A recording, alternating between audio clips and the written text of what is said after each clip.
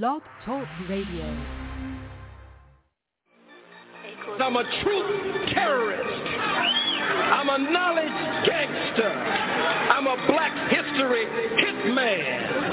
I'm a lie killer, urban gorilla. I gotta be a roughneck. Free the Black Panthers, FCBP, stand for Free the Black Panthers, and fuck the black police. That 13th Amendment, trying to make a slave of me.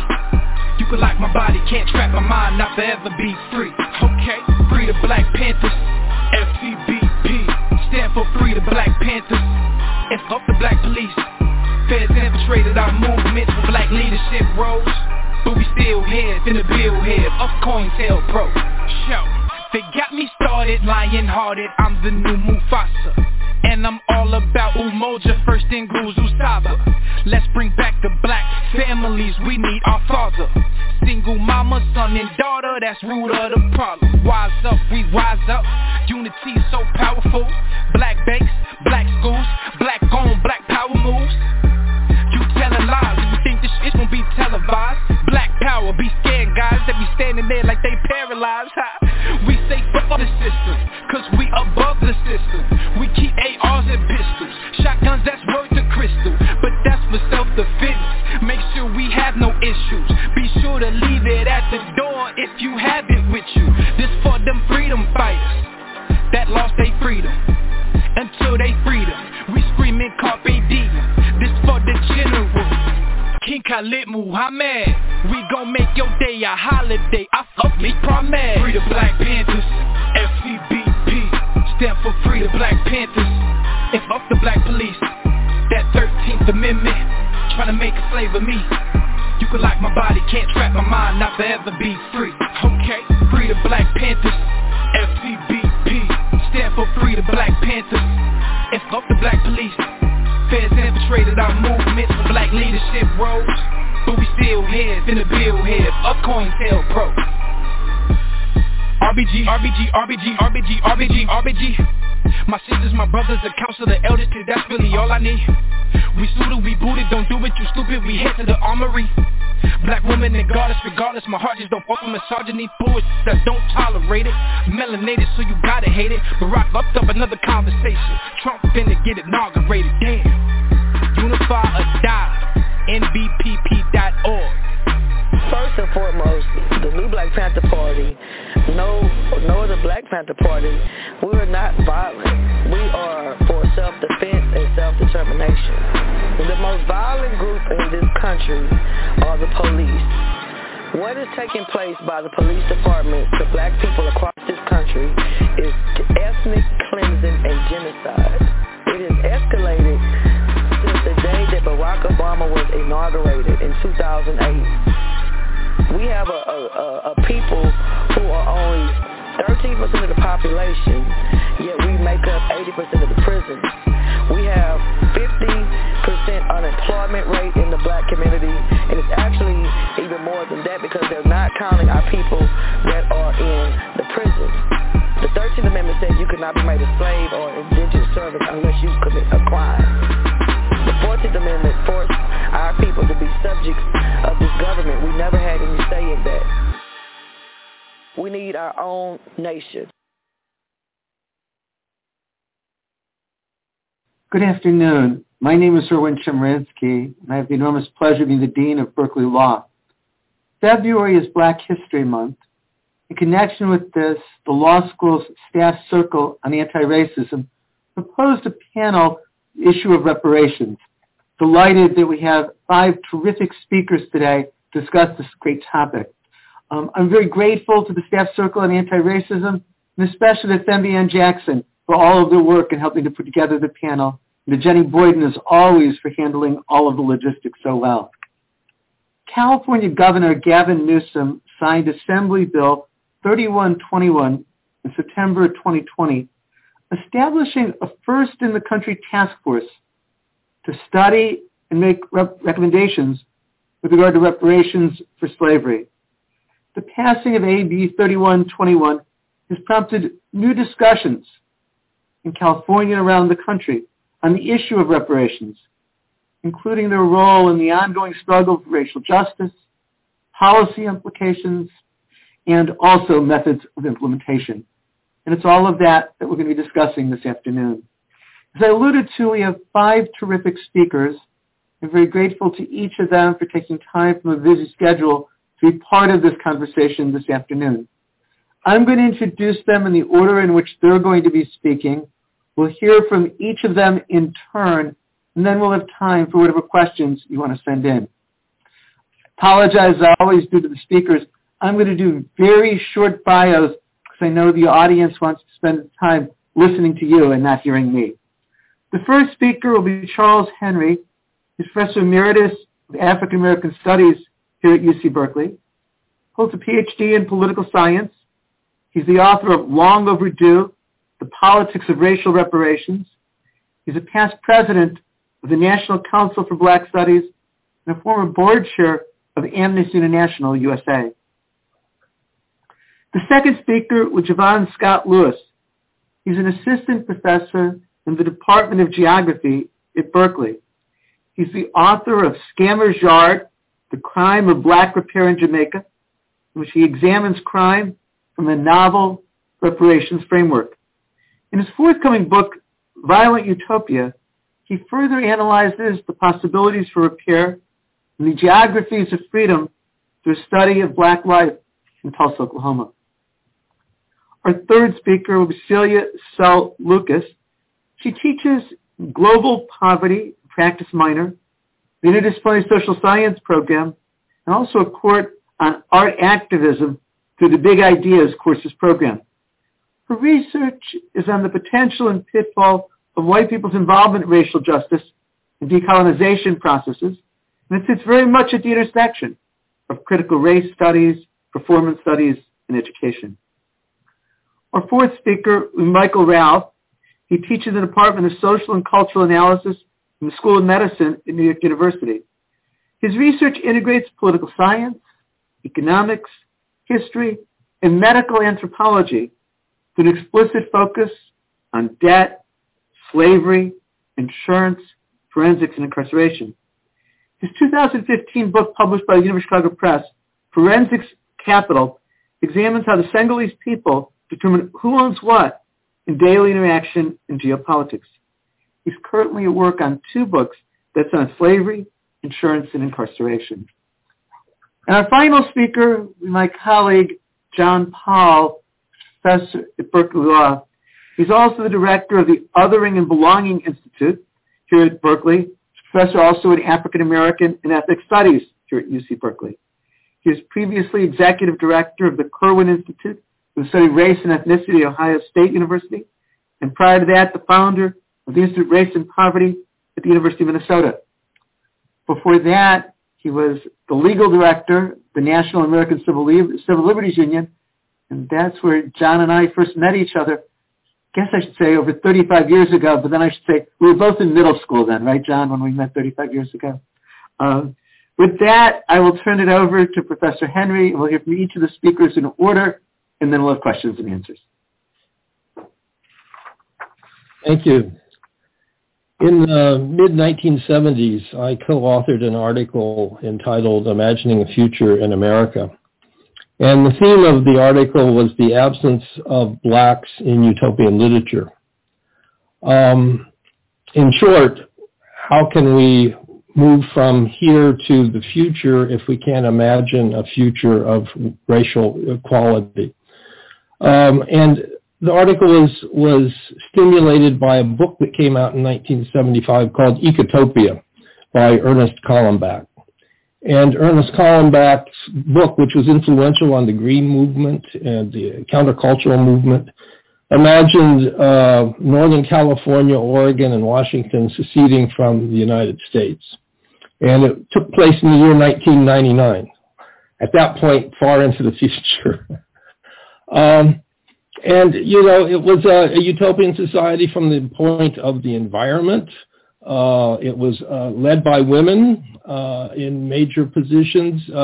Marijuana was legal. Small business ownership was important. Sustainable economic development was important.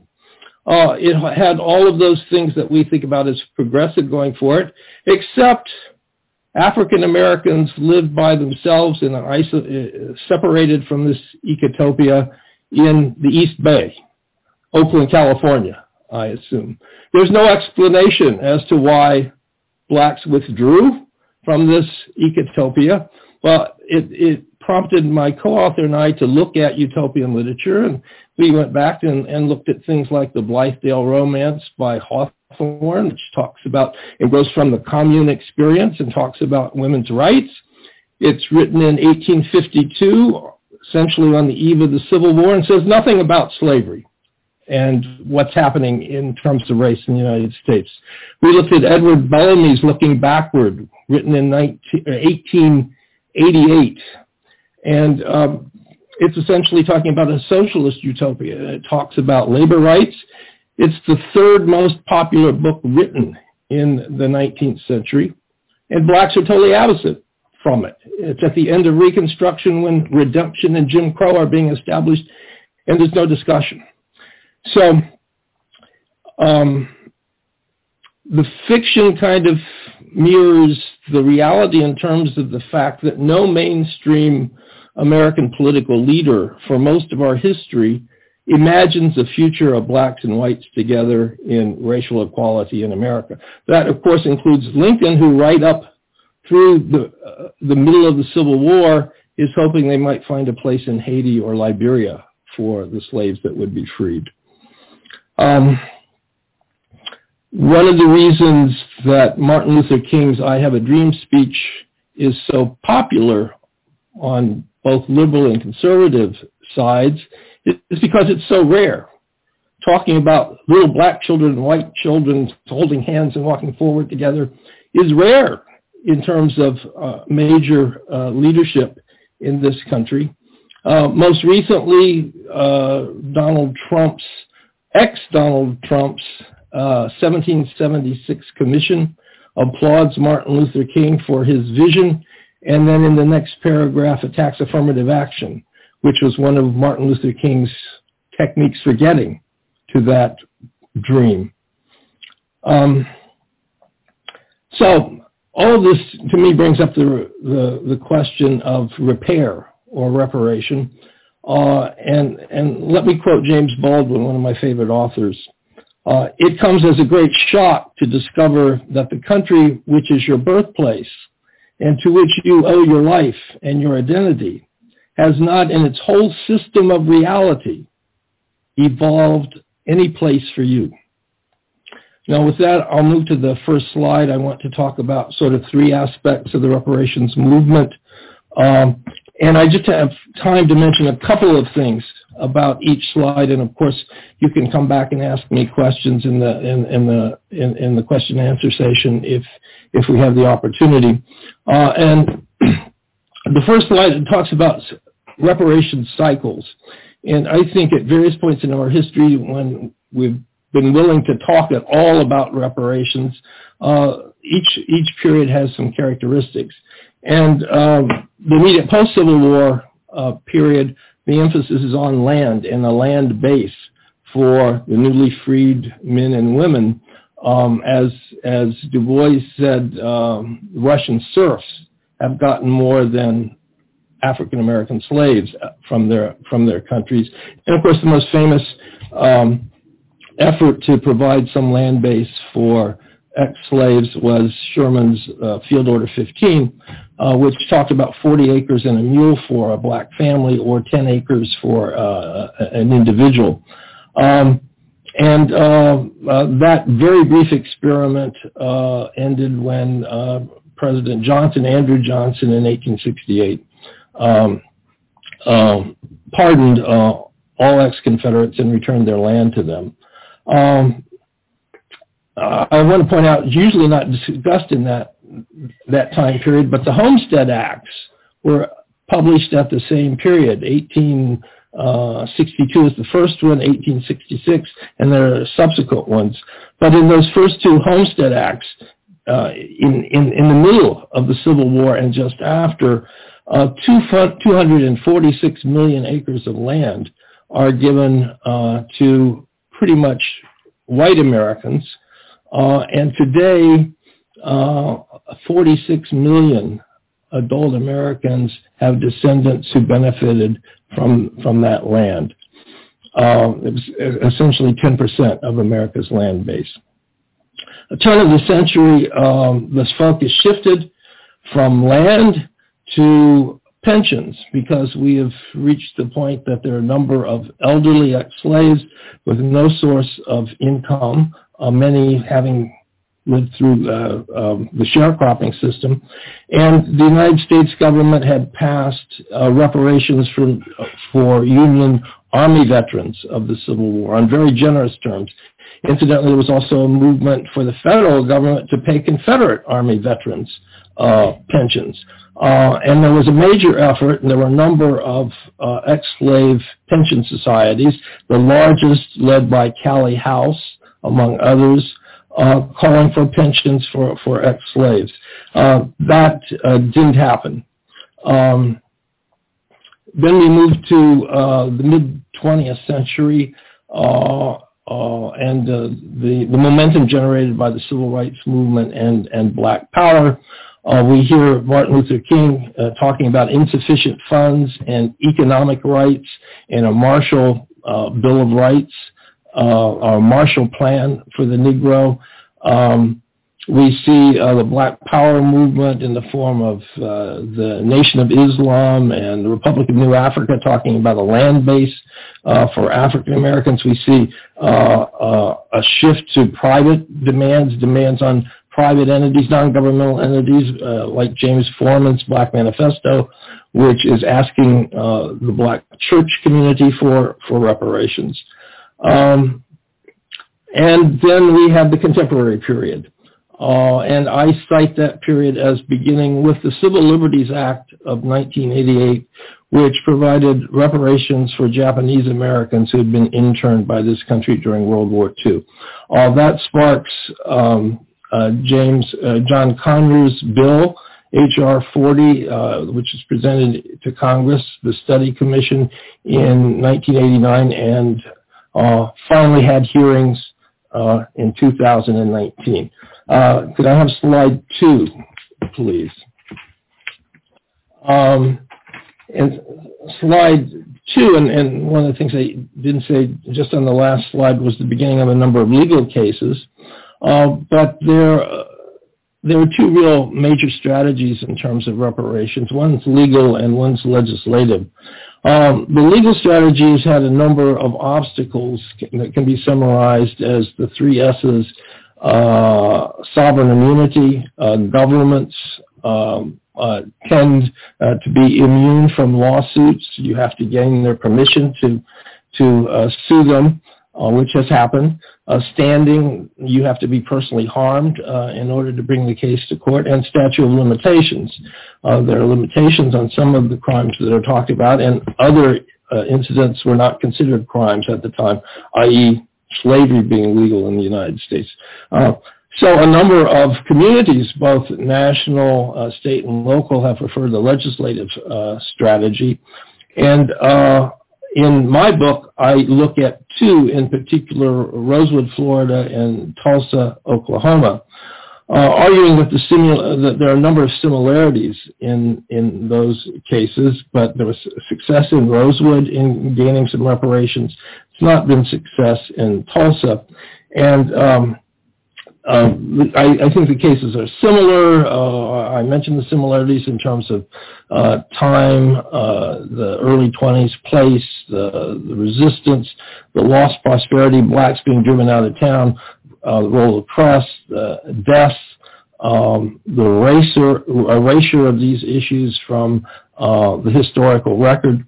But I argue that Rosewood was successful for 2 or 3 things that we have to think about in terms of successful legal case or legislative cases. One was that Florida had a mechanism to handle disputes from people who had been impacted by governmental action and couldn't get around sovereign immunity. They had an ombudsperson, and so the Rosewood claims went into that mechanism. It was a mechanism that handled that sort of thing.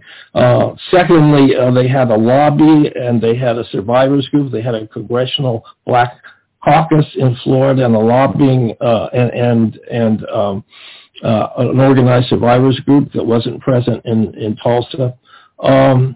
And there was more white opposition in Oklahoma. And I actually considered the Oklahoma case a stronger case because of the more extensive involvement of the government in the 60 to 300 lives lost in Tulsa. A mass grave was recently discovered in Tulsa. Let me go on, because I've got 1 or 2 minutes left to talk about slide 3. And that's sort of some contemporary things that are happening. There's been a shift of public opinion.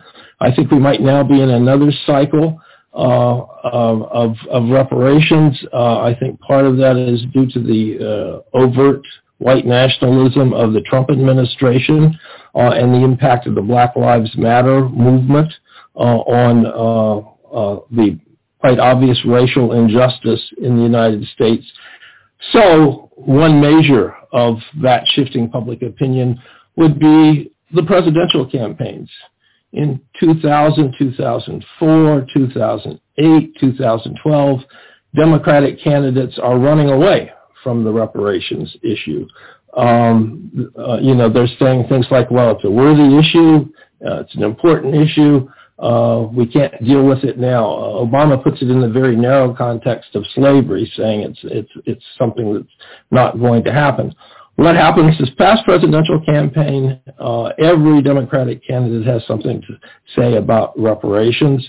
Biden didn't have the most progressive position, but he did endorse a study commission on reparations.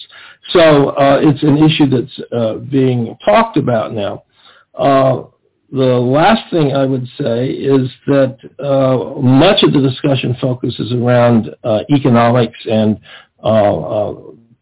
financial payments. There are also other kinds of reparations, and you can see in this list, for example, the repatriation of art stolen from Africa by the Dutch and French governments. Colleges who have benefited from slavery offering scholarships to and money for study centers to descendants. The creation of museums like the National African American Culture Museum in Washington, or the Montgomery Museum Memorial of Bryan Stevenson, or the new Mississippi or Atlanta museums. So those are important forms of reparations that help to heal and begin the discussion. And as mentioned in the opening by the dean, we have a new California law. A study commission will be put together. The law was pushed forward by Shirley Weber, a professor of African American Studies at in San Diego, and the new Secretary of State. So I'll stop with that, and I'll welcome your questions in Q&A. Thanks.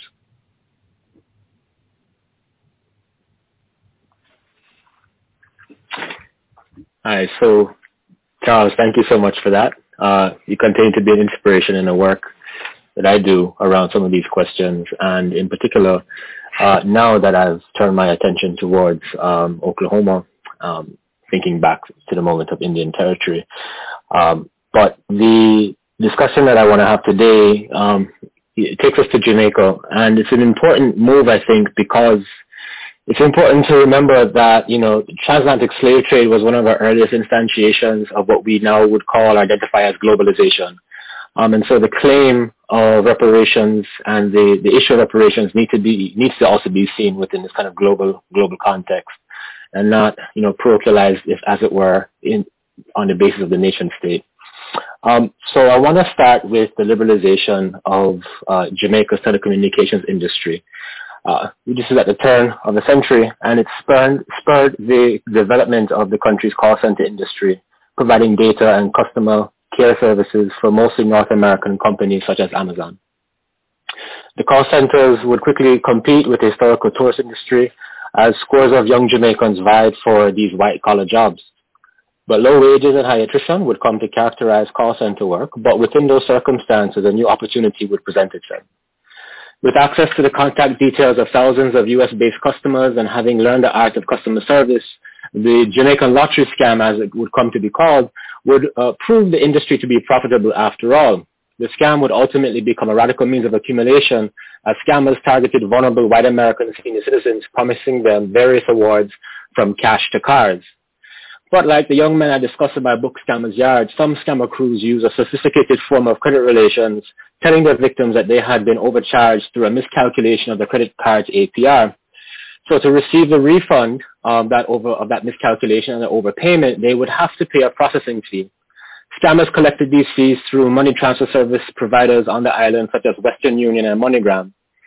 Working with these crews, which in particular, the one that I worked with was comprised of 3 young and poor men, I wanted to understand the moral framework by which they could justify and make sense of their participation in the scam. I have to admit that I was surprised when, as they were then inspired by a popular song, this is back in 2012, they argued that the fraud was a form of reparations. The crew's reparative justification was, immediately and I think quite obviously very convenient. However, given that they could articulate a reparative rationale, I felt compelled to take the justification seriously. For the crew, the reparations they claimed from their victims had very little to do with the normative principles on which reparations are commonly based. Rather than situating reparations within an argument about slavery, they viewed reparations as an explicitly contemporary concern. The contemporary poverty that they experienced was ultimately more meaningful and identifiable than the injury of slavery. In this way, the crew departed from the global question of reparations that was taking place across the formerly colonized world, and this includes the United States. The scammer claim did much disrupt the usual discursive hindrances to reparative claims, namely recognizing the deserving victims and critically identifying complicit and guilty parties. Pardon me, I'm getting all kinds of messages here. Okay, pardon me. So in taking this approach, scammers engage in a politics of refusal, that recognizes the unattractiveness, if not expiration, of the old options of liberal progressiveness out of which predominant reparative frameworks are born. The refusal is paired with a form of self-fashioning produced by vernacular articulations that resist liberatory ethics. This move frees the scammers from being bound by liberal respective representation or politics. Moreover, the scammer and his claim can expand beyond the respectability underpinning the reparative frameworks and proposals from reparations leaders and programs.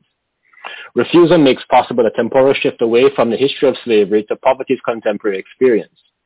The scam's reparative formulary is radical because it mobilizes a reparative logic that's capable of reformulating the sites and perpetrators of post-colonial transgression in a manner that stretches and bends the conventional history of colonial exploitation. The reformulation, as they have it, is possible explicitly because of the spatial and racial negotiations of scammer recognition. So in answering my question of how they could think that scamming North Americans could pay the reparative debts earned by centuries of British slavery, and of the colonialism that would follow, one member of the crew that I worked with replied in response with a question of his own, in which he asked me, but aren't they the same white people? So during the reconfiguration of time as a reparative marker, this crew member had brought up something unexpected but unmistakable. Indeed, the whites in Britain and the whites in America were the same kind of white people, especially if we overgeneralize the kind of Anglo influence in the United States and its formation, especially cultural and political formations. Still, they were different because of their colonial past. Again, it was the British who enslaved, black Jamaicans as we normatively understand the process. But what the crew member was doing by lumping together both the British and Americans together was a semiotic maneuvering that accounted for a long history of Jamaican experience where the British and then the Americans functioned in the same capacity. If the British once had Jamaicans work the plantations, the Americans now had them working in the hotels and call centers that trapped them in the continued cycle of poverty that in many ways linked back to the plantation. This logic of white fungibility then shifted the burden of proof away from black subjects who needed to provide evidence of their injury and instead placed that burden on whites to disprove their legacy of inducing harm. Rather than black people needing to reconcile with the inheritance of injury, whites needed to reconcile their history and inheritance of this harm. This move opened up the scope of culpability, right? And it upended the troubling calculation in which, for example, the United States owed African Americans and the United Kingdom owed Anglophone Caribbean blacks, which only serves to reinscribe a kind of colonial property logic back onto black subjects in each geographic context. But also beyond that, to the scammers, the United States held the most viable, accessible, and profitable means, right, of actually quantifying and identifying what could be seen as the material aspects of repair. Again, through refusal, the crew radically redefined the normative geographic delimitations of reparative blame, and in the process uncovered, or at least made more apparent, the true interconnected and globally conspiratorial crime of Western development. In other words, there was not just one guilty party, it was every party that participated and then benefited from their current poverty and the system that produced it. The rationale is a demonstration of the disjuncture between the misery and hardship of Jamaicans' lives as they experienced them on the island and the imagined experience of the material well-being of America. So the scammers produced an accounting, really, that skipped across time and geography to transform Britain's transgression into the United States. Right? And it's a genealogy that can actually be traced through the post-colonial custodianship of Jamaican exploitation, which has changed hands over the decades with the reorientation of British-Jamaican trade and political relations to that of Jamaica and the United States. As a result, scammers explode the geographic remit of injury and responsibility to offer novel and capacious terms of transgression. The mobility of transgression is made possible by the sophisticated capacity to trace colonial debt through whiteness, both across time and space. So the reparative debt, and specifically its mobility, is made apprehensible because of the debt's core racial capitalist foundation in whiteness. This whiteness, the kind that is the same between British colonials and middle-class North Americans, the ones that scammers are targeting, serves as a mode or a function of inequality, and therefore offers a steady marker of blame across its permutations and exchanges. In other words, the debt can move. There's a mobility behind the ability of identifying guilty parties. The transferability of this debt is facilitated by whiteness's operation as an object is overrepresented. In other words, white supremacy and its ordering of the world effectively makes the blame broad. Therefore, the White Western Project's geographic scale and scope, right, have meant that its overrepresentation can be manipulated wherever it is most vulnerable. This is the sophistication of the Scammers Reparative Project, and where it succeeds, to use a kind of generous term, compared to where most conventional reparations programs fail. But for the scammer logic, which recognizes the subjective flattening that makes racialization possible, the white state is no different or less complicit than the state's white subjects. And here's where the convenience of the scammer notion of repair demonstrates its potential. So with this approach, the scam broadens the ability for claims to be made at a growing scale, charted along a kind of tangled path of relations, made through globalization and the compounding of injustices carried forward by neoliberal economic policy. In other words, as we continue to encounter and to reckon with the growing scale of anti-blackness across the world, what these moments do is they add to the reparative debt. This move remedies, in many ways, the full depths of the colonial injury by recognizing, or through its recognition of, through the fungibility of whiteness. Using that fungibility then rearticulates whiteness as a modality capable of carrying blame and holding it in sites that facilitate the most accessible claim making for repair. Fungible repair reconfigures the basis for repayment on the terms most suitable for those who are making the claim. Other more conventional programs for reparation are hampered both materially, but more importantly discursively by fixed ideas of blame which are rooted in a morality that is primarily the making of the colonial powers to whom they owe their injury. But with the depth shifting of blame, scammers manipulate the relocation discharge. Their practice, therefore, eschews the need to be made right by the assertion and the acceptance of colonial wrongdoing. So to conclude, admittedly set against the kind of broader movement for reparations, which many of us are going to discuss today, which has over the past couple of years seen, growing political recognition, the scammer framework is one that would very unlikely qualify as legitimate. However, my point has been neither to legitimize the scammer rationale nor to endorse the criminal modality by which it is executed. The power and value of the scammer claim, however convenient, is that among the various reparations frameworks, it is a specific and personal ideals that make up the experience of living in the everyday wake of injury. Moreover, emancipated from the expectations of both respectability and collectivity, the scammer reconfigures a sense of repair as a direct and undiluted satisfaction of those who carry the reparative blame. And so through this reconfiguration, scammers upend the conventional relations between North Atlantic powers by eschewing any expectation for mutuality, recognizing that the world as it is by design will really never function in terms of equality. And so thus, if not formally so, reparations must be taken by whatever means, as long as those means satisfy their pursuits, which unapologetically, for these scammers, qualify as repair. Thank you very much.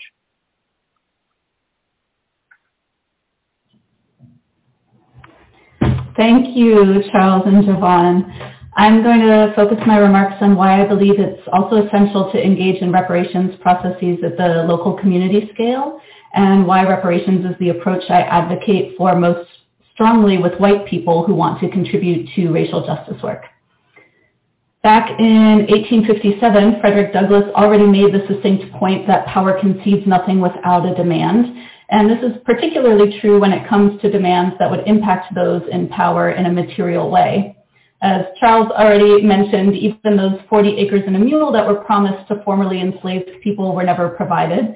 Instead, the government paid many former slave owners reparations for government seizure of private property. And as Martin Luther King argued back in 1967, quote, "Justice so long deferred has accumulated interest, and its cost for the society will be substantial in financial as well as human terms. Most of the gains of the past were obtained at bargain rates. The desegregation of public facilities cost nothing, neither did the election and appointment of a few Black public officials," end quote.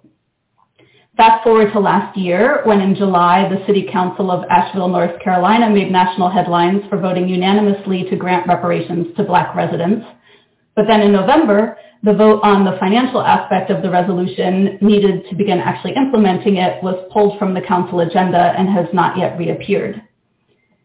Considering that H.R. 40, which only seeks to study the issue of reparations, has been unsuccessfully brought before Congress every year since 1989, it's certainly a step forward that the state of California and some cities have committed to studying the issue, and in some cases have even funded certain efforts. But the snail's pace of governmental action, as well as a long history of broken promises and symbolic concessions without material impact, means that if we want to see real progress on the issue, we need to start implementing it ourselves at the community level. Some argue that's letting the government and corporations off the hook, and there's several points I would make in response to that. First, taking whatever actions can be taken at the local level now doesn't mean giving up on also pressuring the government and corporations. Second, as Fabiana Rodriguez has pointed out, cultural change generally precedes political change. And we can see that on the topic of reparations too. The traction it's gained in recent history has arguably been because of things like the publication of Ta-Nehisi Coates' essay, The Case for Reparations in the Atlantic, and because of the movement for Black Lives' creation of a reparations toolkit, and their and other activists and artists and writers normalizing reparations discussions, experimenting with reparations processes, and putting the topic into greater and greater circulation. And the more we continue to do this, the more we create the terrain upon which more meaningful legislative changes become possible.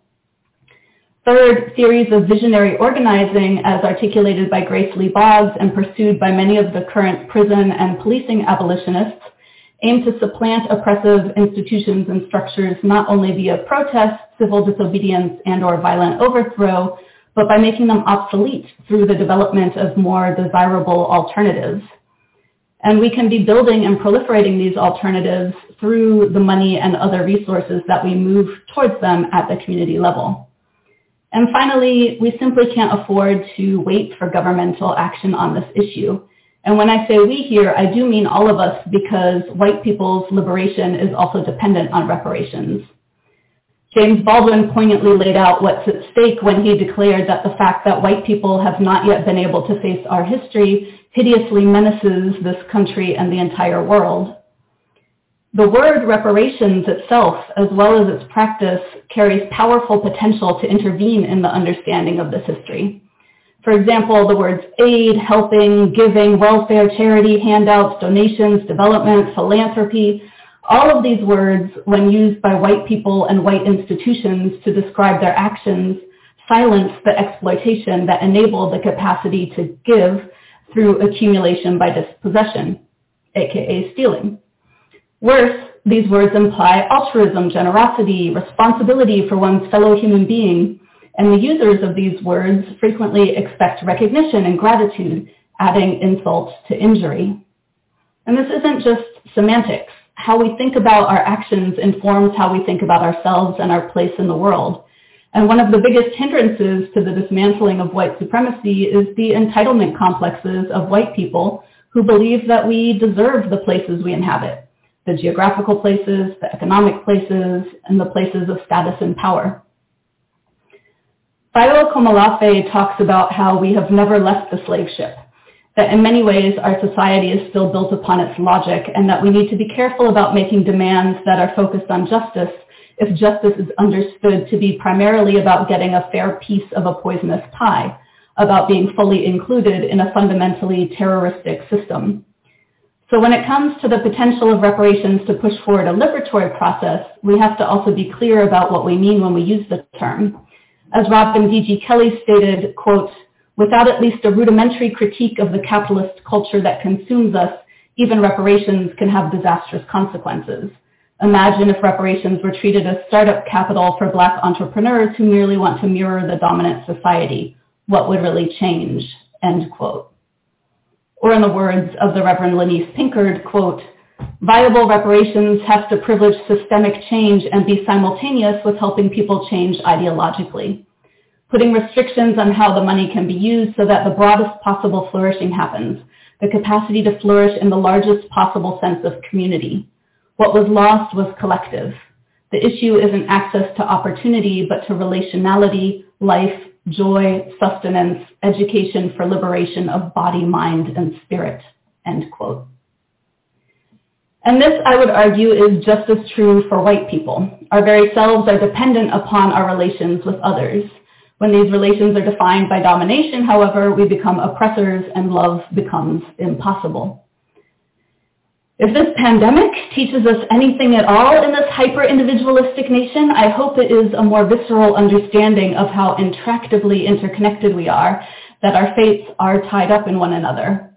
And thus, reparations should be experienced by white people not as punishment, and not even simply as justice, but as movement into our own liberation.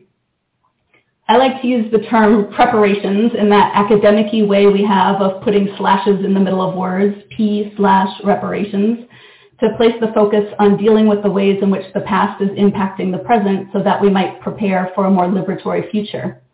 Because there is no pristine past to return to, and how could the debts of lives slaughtered, enslaved, dispossessed, raped, incarcerated, and dehumanized ever be repaid? That's impossible.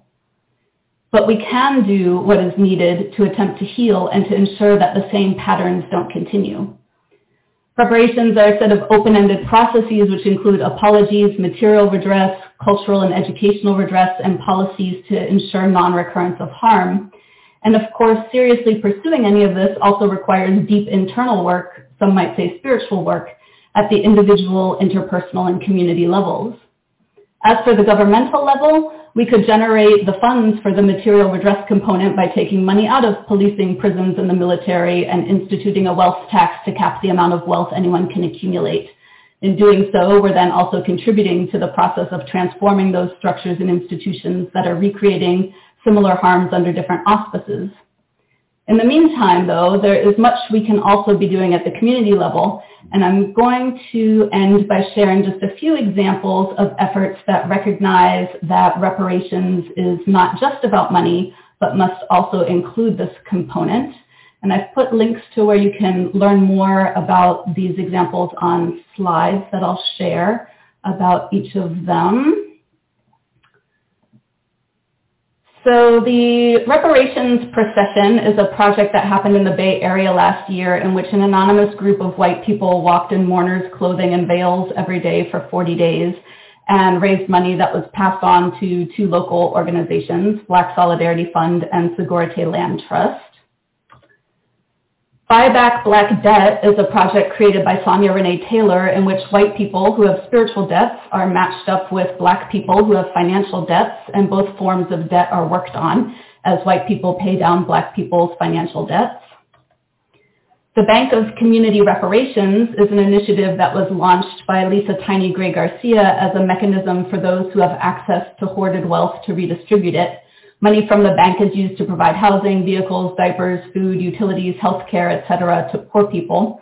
And while this initiative is not specifically focused only on Black people, because of the racialized nature of the wealth divide, Black people are highly represented among the recipients of these funds, and a very interesting multiracial coalition has been built in the process.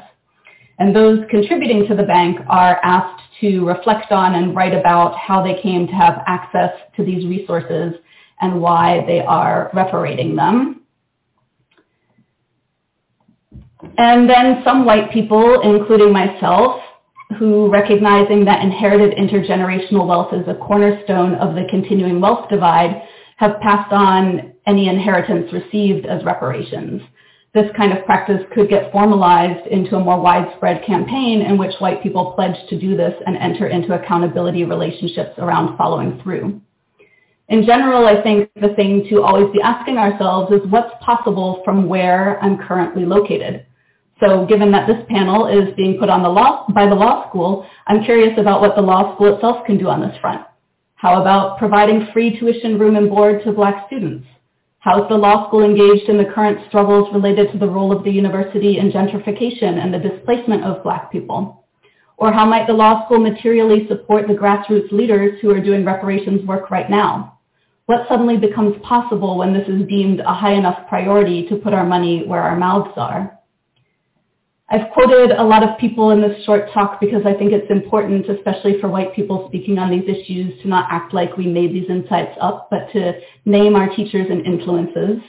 So deep bows of gratitude to all those who have taught me, especially my Black teachers, and especially those centered in disability justice, which is a framework developed by disabled, mostly queer Black people and people of color, which brings an intersectional lens to bear on the creation of hierarchies of human worth. And I'll end with one final slide with a link to learn more about that. And just say that my hope is that as we continue to engage with reparations processes, possibilities will emerge that may be beyond what we can imagine right now. And it will be messy and complicated and imperfect with no guarantees of outcomes, but we owe it to ourselves and each other to keep trying. So, thank you.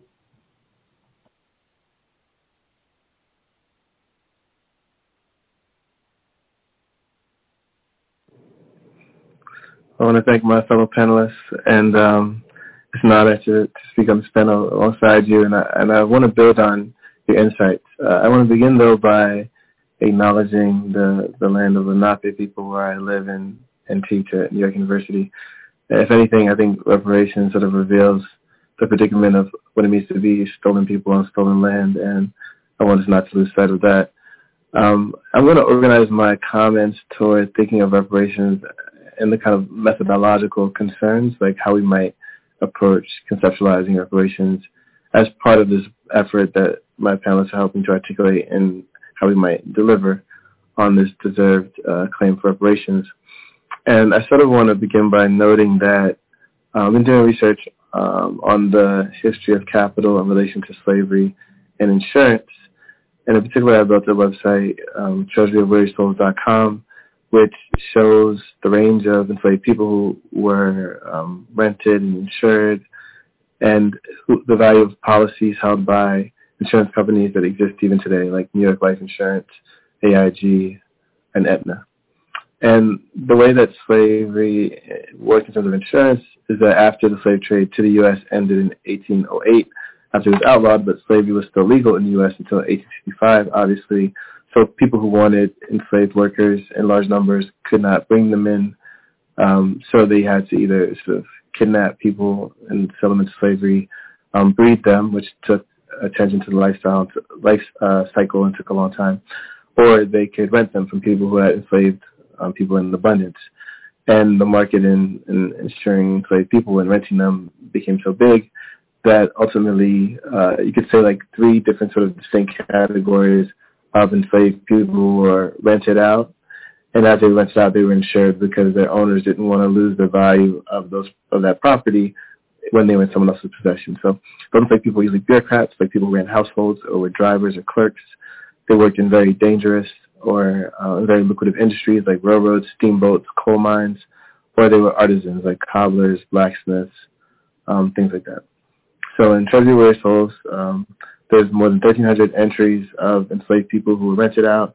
When they rented out, they were insured. It talks about their owners, their names, their occupations, where they lived and worked. And I mention this because that data that I built on to build the site and to do research on slavery and insurance actually came to me as a byproduct of the reparations movement. In 2001, there was insurance passed by the California State Legislature that said that financial institutions have to disclose their historic relationship to the slave trade. And this is part of the reparations movement in an effort to identify sort of the paper trail, which companies have benefited from the legacy of slavery. It's worth noting that that legislation was modeled on legislation for the Holocaust Holocaust-era insurance project, where descendants of those who have been interred or executed during the Holocaust noted that the value of life insurance policies had been taken as well.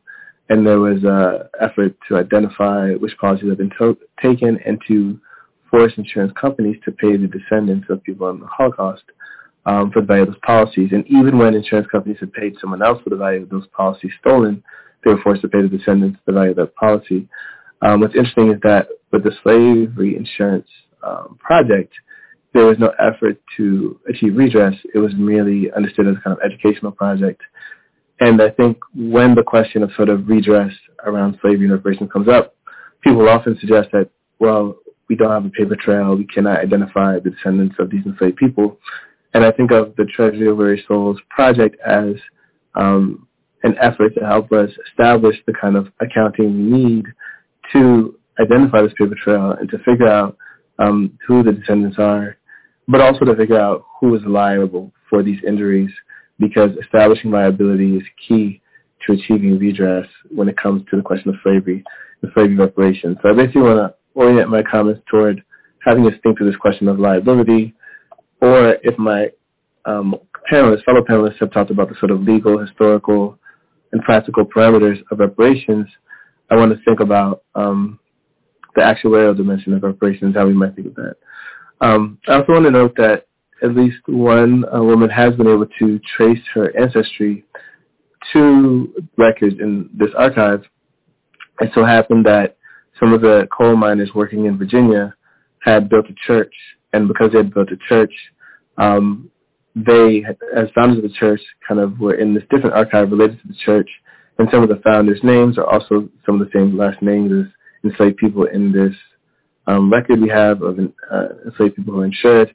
And so it's possible to demonstrate that the descendants of the people who built this church, who are also some of the same people who were the enslaved people who are insured, are still alive today and could potentially sue to recover the value of the policies in which their ancestors were trafficked. And so I think I want to encourage us to kind of think about, creative ways to use accounting to establish this paper trail that many people think does not exist. It's very common by now for people of African descent to use sites like Ancestry.com, 23andMe, to understand more about their lineage and ancestry, to figure out their relationship to the transatlantic slave trade. If that's possible, I sometimes wonder to myself if it's possible for us to input the tax records over time of people whose families held enslaved people or insured or bought and sold enslaved people. If there was a kind of financial version of 23andMe, would it then be possible to kind of trace out this paper trail and sort of, in concrete terms, use forensic accounting to see who has benefited from the legacy of slavery and thus who might be implicated in this question of reparations?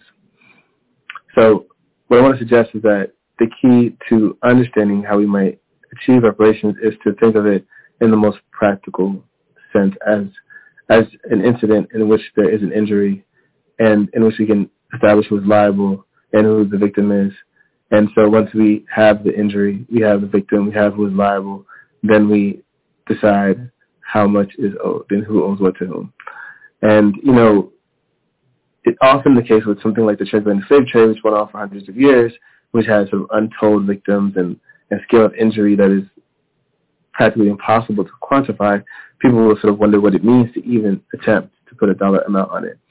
But I think that, you could say that about any moment in which we assess monetary value to human life.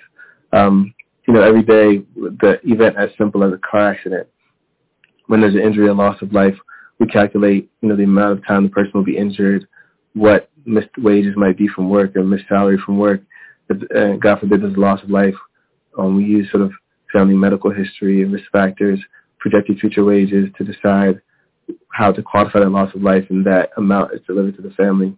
And what I think is important about just how commonplace this activity is of assessing the value of a life and securing redress is that it does not rely on people to believe in this to execute this, right? Like, you may not believe that it's possible to put a dollar value on a family member's life, and yet if that person were to pass away and you're the next of kin, you will receive a check once that injury is adjudicated. So I think it's worth considering what it means to think of it just as a structural feature of governance and not merely rely on whether or not people think other people are deserving of redress.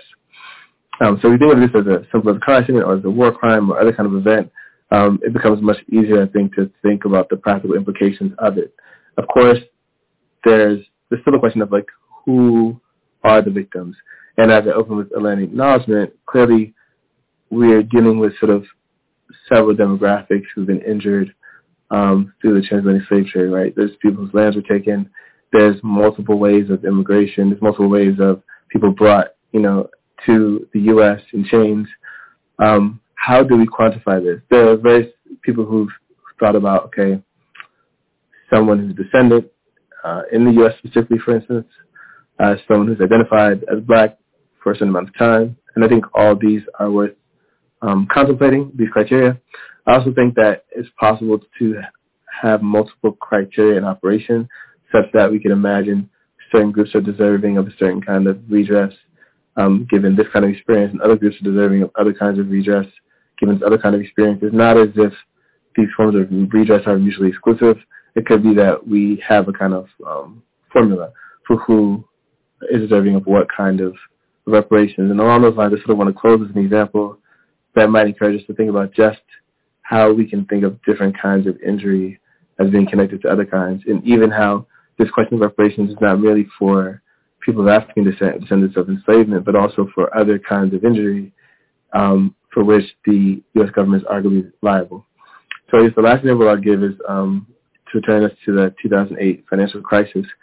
And, my thinking on this has been influenced by Bob Meister, the political theorist. But in conversation, we've talked about the fact that at the dawn of the emergency, the Economic Emergency Stabilization Act of 2008, or what's called the bailout, popular opinion was against the bailout. So most Americans did not agree with the bailout. And so from that perspective, you could argue that the bailout was coercive or even unlawful in the sense that an amount of money was taken from taxpayers and used to bail out corporations against their will. Now, if we were to believe that that was unlawful, and if people were to seek redress for the bailout, the question would be, well, how do you establish who's in the class that's affected, right? Like, if this is a class action lawsuit of some kind, there has to be an injured class. So we could contemplate that the injured class would be all the taxpayers from that year, 2008. And it could be that the value of the bailout is essentially the U.S. GDP, because that's the collateral for the amount of money given to Wall Street. And the GDP for that year, by one calculation, is as much as $14 trillion. And there are 185 million taxpayers in 2008. So if you divide 14.7 trillion by 185 million, you come up with a figure that's close to $80,000. So that would be something like each taxpayer is owed $80,000 if, in fact, we think of the bailout as unlawful. And that $80,000 check to each taxpayer would be essentially like stimulus, which many people were calling for anyway, instead of bailing out Wall Street. So even alongside this question of reparations for descendants of slavery, we could think of reparations for victims of the 2008 bailout, reparations for various kinds of injustice. And what it might mean is not merely that people are cut a check or given a certain amount of money.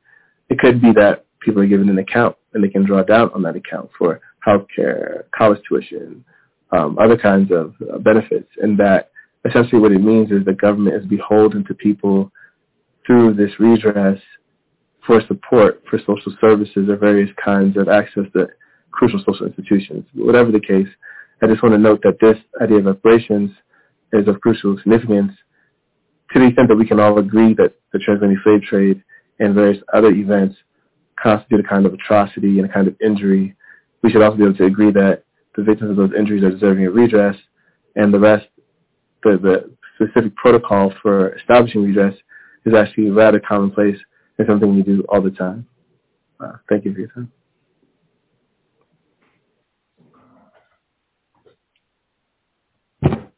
I believe I'm up next. So I want to thank all the panelists. Also, I'm aware that we have very little time left, especially when we have questions. Unfortunately, I have to teach also shortly in a little bit. John, please feel free to take the 12 minutes, so go to 2 o'clock if you can. Okay. Also, I'll apologize beforehand, although it may not be necessary, but I said early on I just got my second Pfizer shot, and I'm having slight reactions, but they're not significant, but if they change, I'll let you know. So first of all, I think this is a really important question. I also think it's a really complicated question and a simple question all at the same time. A number of panelists have said reparations might mean money, it might not mean money. I think it's hard to actually ground this question until we actually have a sense of what it is we're trying to achieve, what's the goal and purpose of reparation, and what are we trying to achieve, and who would be the recipients, and then the what and how. And that's something I can't really do in 12 minutes, and I think a number of panelists have spoken to it. But I'll at least sort of try to raise some questions that I think we have to answer. And I'll use as a foil my friend Sandy Derry, who's written a lot on reparation. He has what I would call a narrow perspective of reparation. He's aware of that. He's saying reparations should be cash payments, and it's for the injury of slavery, of enslaving people of African descent. And the who should get it is at least one parent was a former ancestor was a former slave, and the what and how should be a cash payment. He acknowledges that that's a limited approach. He acknowledges that the other approach. He also acknowledged, like Michael and others, that there are other groups who might have legitimate claims, depending on how we talk about legitimate. Certainly there have been injuries to other groups, Native Americans, Chinese Americans. There's already been a modest payment to Japanese Americans. But whether or not we want to sort of follow the same template is questionable. So what is the goal of reparations? So one would be, in a sense, backwards looking. There's an injury, a set of injuries that happened, and they didn't happen a long time ago like a lot of people think. Thinking of a Blackman's book, Slavery by Another Name, which suggests that slavery in some form was actually operating in the United States until the 1940s. And then you look at people like Michelle Alexander who say that, okay, we shifted from some formalized slavery to a different kind of slavery, or caste, so that in a sense, the underlying performance of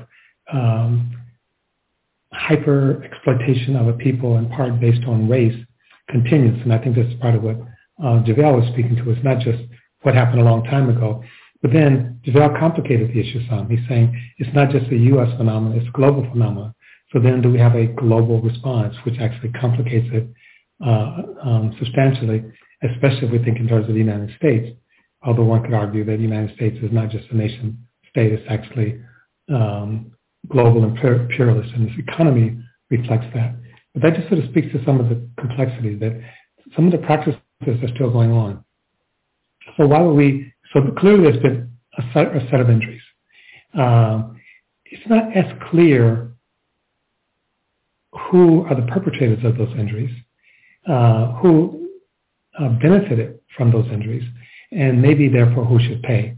And I guess I would actually at least interrogate the issue of white people being the perpetrators of injury, And I know that's sort of a popular stance, but let me just give you one example. If you look at the racial wealth gap, which is one of the things that Darity looks at, he says that should be a target to eliminate the racial wealth gap. By some accounts, and there's different data points on this, the racial wealth gap between white people at 50% of the median income for whites and blacks at that same median income is about 3%. Are we really saying that if we pay blacks at the lower 50%, increase their wealth by 50%, we've resolved something? We've actually paid reparations? I think not. If we look at it in aggregate instead of disaggregating, we see the racial wealth gap is huge, 10-1.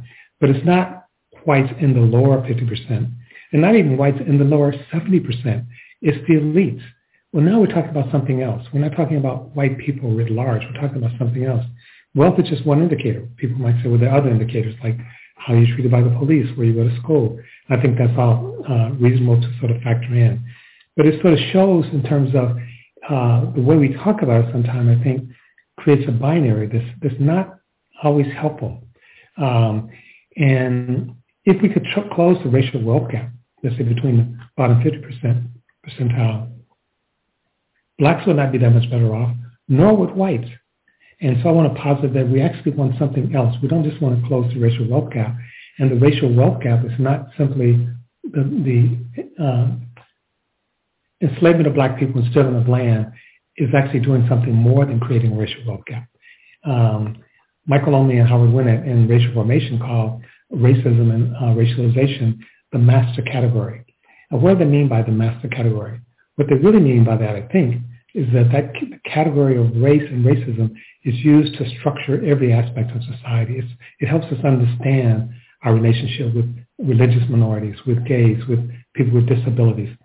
If that's true, if that's accurate, then should those groups have a claim through that category? Or should the category be exclusive to people who are direct descendants of slaves? Again, Darity doesn't reject that. In fact, he acknowledges that. But he says each group should actually make its own claim. I think that that's politically fraught. I think that if those claims are legitimate, if we acknowledge them as potentially legitimate, but then say we're going to defer their claim until some other time, we're essentially creating what we call breaking. We're creating division between groups. We're creating, and we're missing, in a sense, the kind of power dynamics that would be necessary to make this real. But let me give you what I think of as another problem. And I don't want to make it too heavy of a problem because, as a number of speakers have said, we've already paid reparations. I mean, if you think about it, the first successful slave revolt, you could say, in the New World was Haiti, when Haiti revolted against France and eventually won. But part of the peace treaty with France required them to pay reparations to France until the 1950s. So clearly, the world didn't have trouble paying reparations, in a sense, to either the enslaving state or the slave holders. And the irony and craziness of that is just hard to wrap your minds around. That people fight for their freedom and then have to pay because you enslave them. Anyway, that's the 1950s, so we're not talking about a long time ago. So we have a number of examples of paying reparations to the elites. So I don't want to make it too complicated. People didn't have to go through all these machinations to say, well, how would you do that? They did it, right? But having said that, I do want to suggest that what we're trying to achieve through reparations is not just a cash payment, which people have said. And I'll give you a couple of examples of that. So if we think of enslavement as actually creating a system, not just wealth, but a system that actually creates inequality, denigrates the lives of people, and so on, that system is in place. And I worry that if we pay people a cash allotment and didn't change the system would reproduce itself within one generation. And we have examples of that from South Africa, from Russia, and from other places where people got chunks of money, but the system didn't change. And within less than a generation, sometimes in a few years, all the money's gone and the populations is targeted for reparations in those societies are not better off. And so I'm concerned that unless we actually figure out a way to actually make the structure of America function very differently, just giving people money, even if it's $14 trillion, as Michael suggested, that might change some things, but I don't think we'll change everything. So I think we have to look at the structures and look at what we're really trying to achieve through reparation. And I'll end by just saying, I think part of that is we're trying to achieve, I think, some acknowledgement of the past. I don't want to just skip over that, but also a different kind of future. And what we oftentimes advocate is something called targeted universalism. That is, we're trying to get every group to a certain universal space or goal, and we use targeted strategies to do that. But the targeted universalism is actually something that actually reflects intervention for all groups, but recognizing groups are unevenly situated. So it doesn't say treat everybody the same. It says treat everybody how they're situated within society and structure. And the last thing I'll say is that the ultimate thing is that the people who are being affected not only get to decide about reparation, but get to decide about the entire country. That's the radical element of a democracy, is that we get to decide. That it really is we, the people, and we decide. And we don't just decide, it doesn't mean black people decide for black people. It means black people decide for white people. It means white people decide for black people. It means we decide together. It means we co-create, which is what, quote unquote, the founders did when they created a society. So I know I'm out of time, so I'll stop. Thank you. My enormous thanks to all 5 of the speakers for their terrific presentations. We do have some questions, but I apologize, we're out of time. This is a conversation that obviously is going to go on, and it's going to go on in connection with the bill that Governor Newsom signed. It's going to go on society. Once more, my thanks to the Staff Secretary of Anti-Racism, Demian Jackson, Jenny Boyden, and to all of you for coming. We had a very large live stream audience, as well as those on the Zoom, and I really appreciate everyone being a part of it. Thank you. Take care, everyone.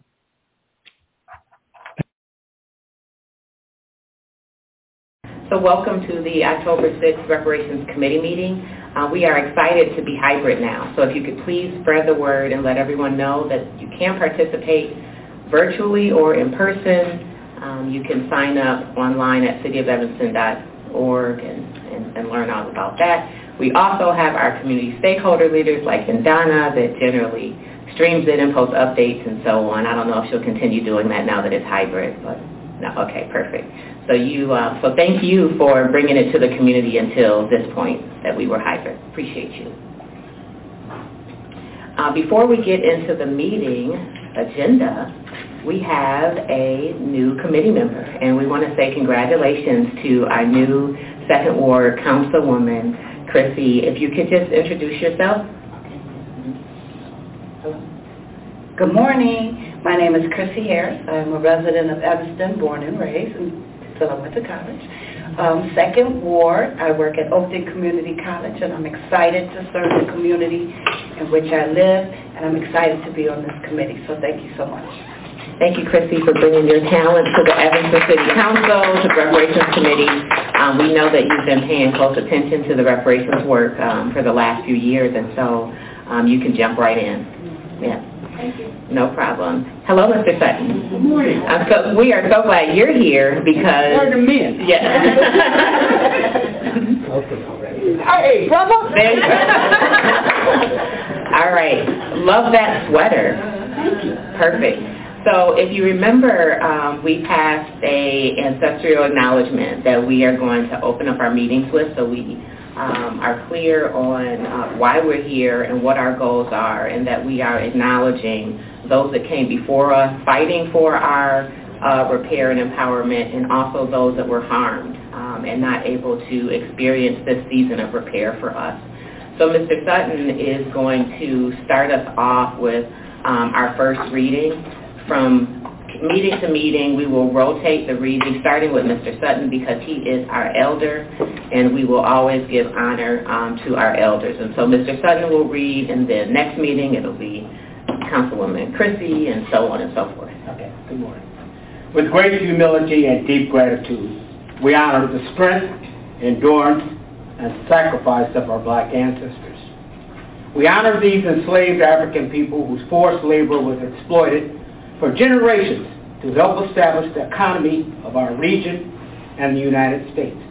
We honor those black ancestors who persevered despite discriminatory laws and practices that created a racial caste system, legitimized anti-black racism, and continue to plague our community today. It is only by recognition and understanding of these errors begun during our nation's origins and continue today that we can hope to correct our path. We acknowledge this exploitation of not only minds and labor, but of our humanity. We grieve for those black ancestors who, despite their contributions to the city's wealth and freedom, were never recognized, fairly compensated, nor allowed to fully realize their own sovereignty. Because of their work, we are here and will invest in the descendants of that legacy. And through this process, we will work to repair some of the harms caused by the city of Evanston. We also hope and focus attempts at reparations will serve as an example to the entire United States of America's government and prompt all other institutional accomplices to begin the process of repair. Thank you, Mr. Sutton.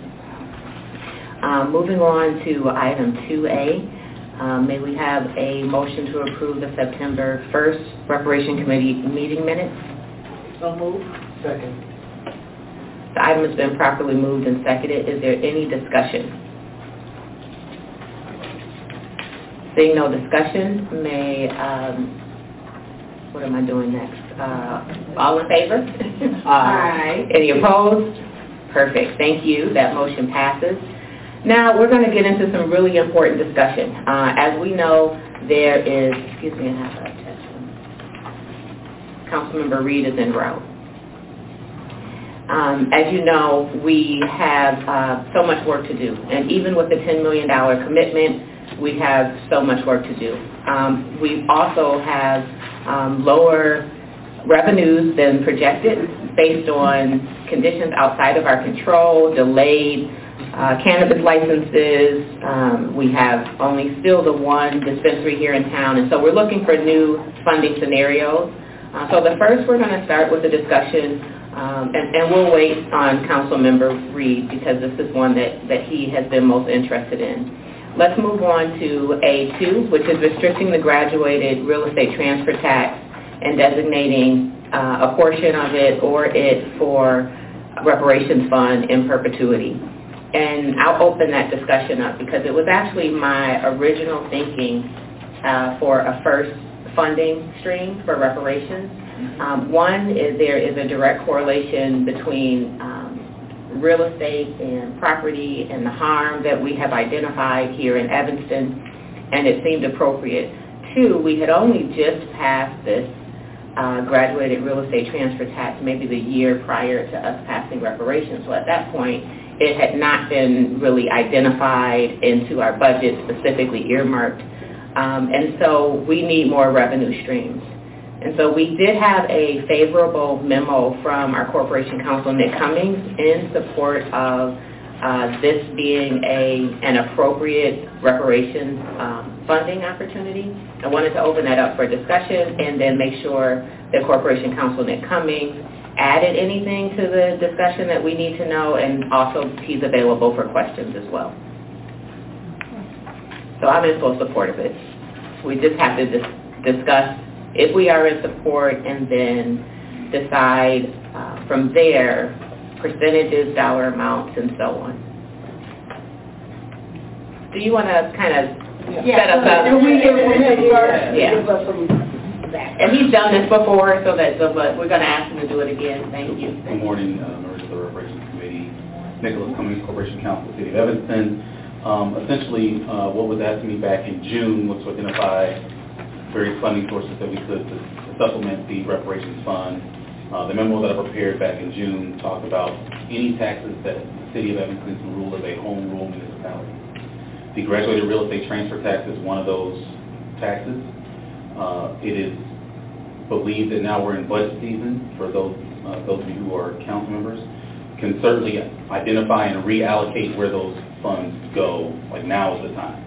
If that fund is being directed to the general fund, the council can say, well, we want to redirect that to a different fund. And that is what I believe the discussion today is about. And procedurally, it would take a vote of the committee to send that recommendation to City Council, say we recommend using the graduated real estate transfer tax to fund reparations instead of funding operations. And that is true for a litany of other municipal home rule taxes that I can't think of off the top of my head right now. One of those that I identified in June was the medical marijuana tax. The city levies taxes on medical cannabis. That revenue does not go into the reparations fund. Only the adult use cannabis tax that is given to us by the state goes into the reparations fund currently.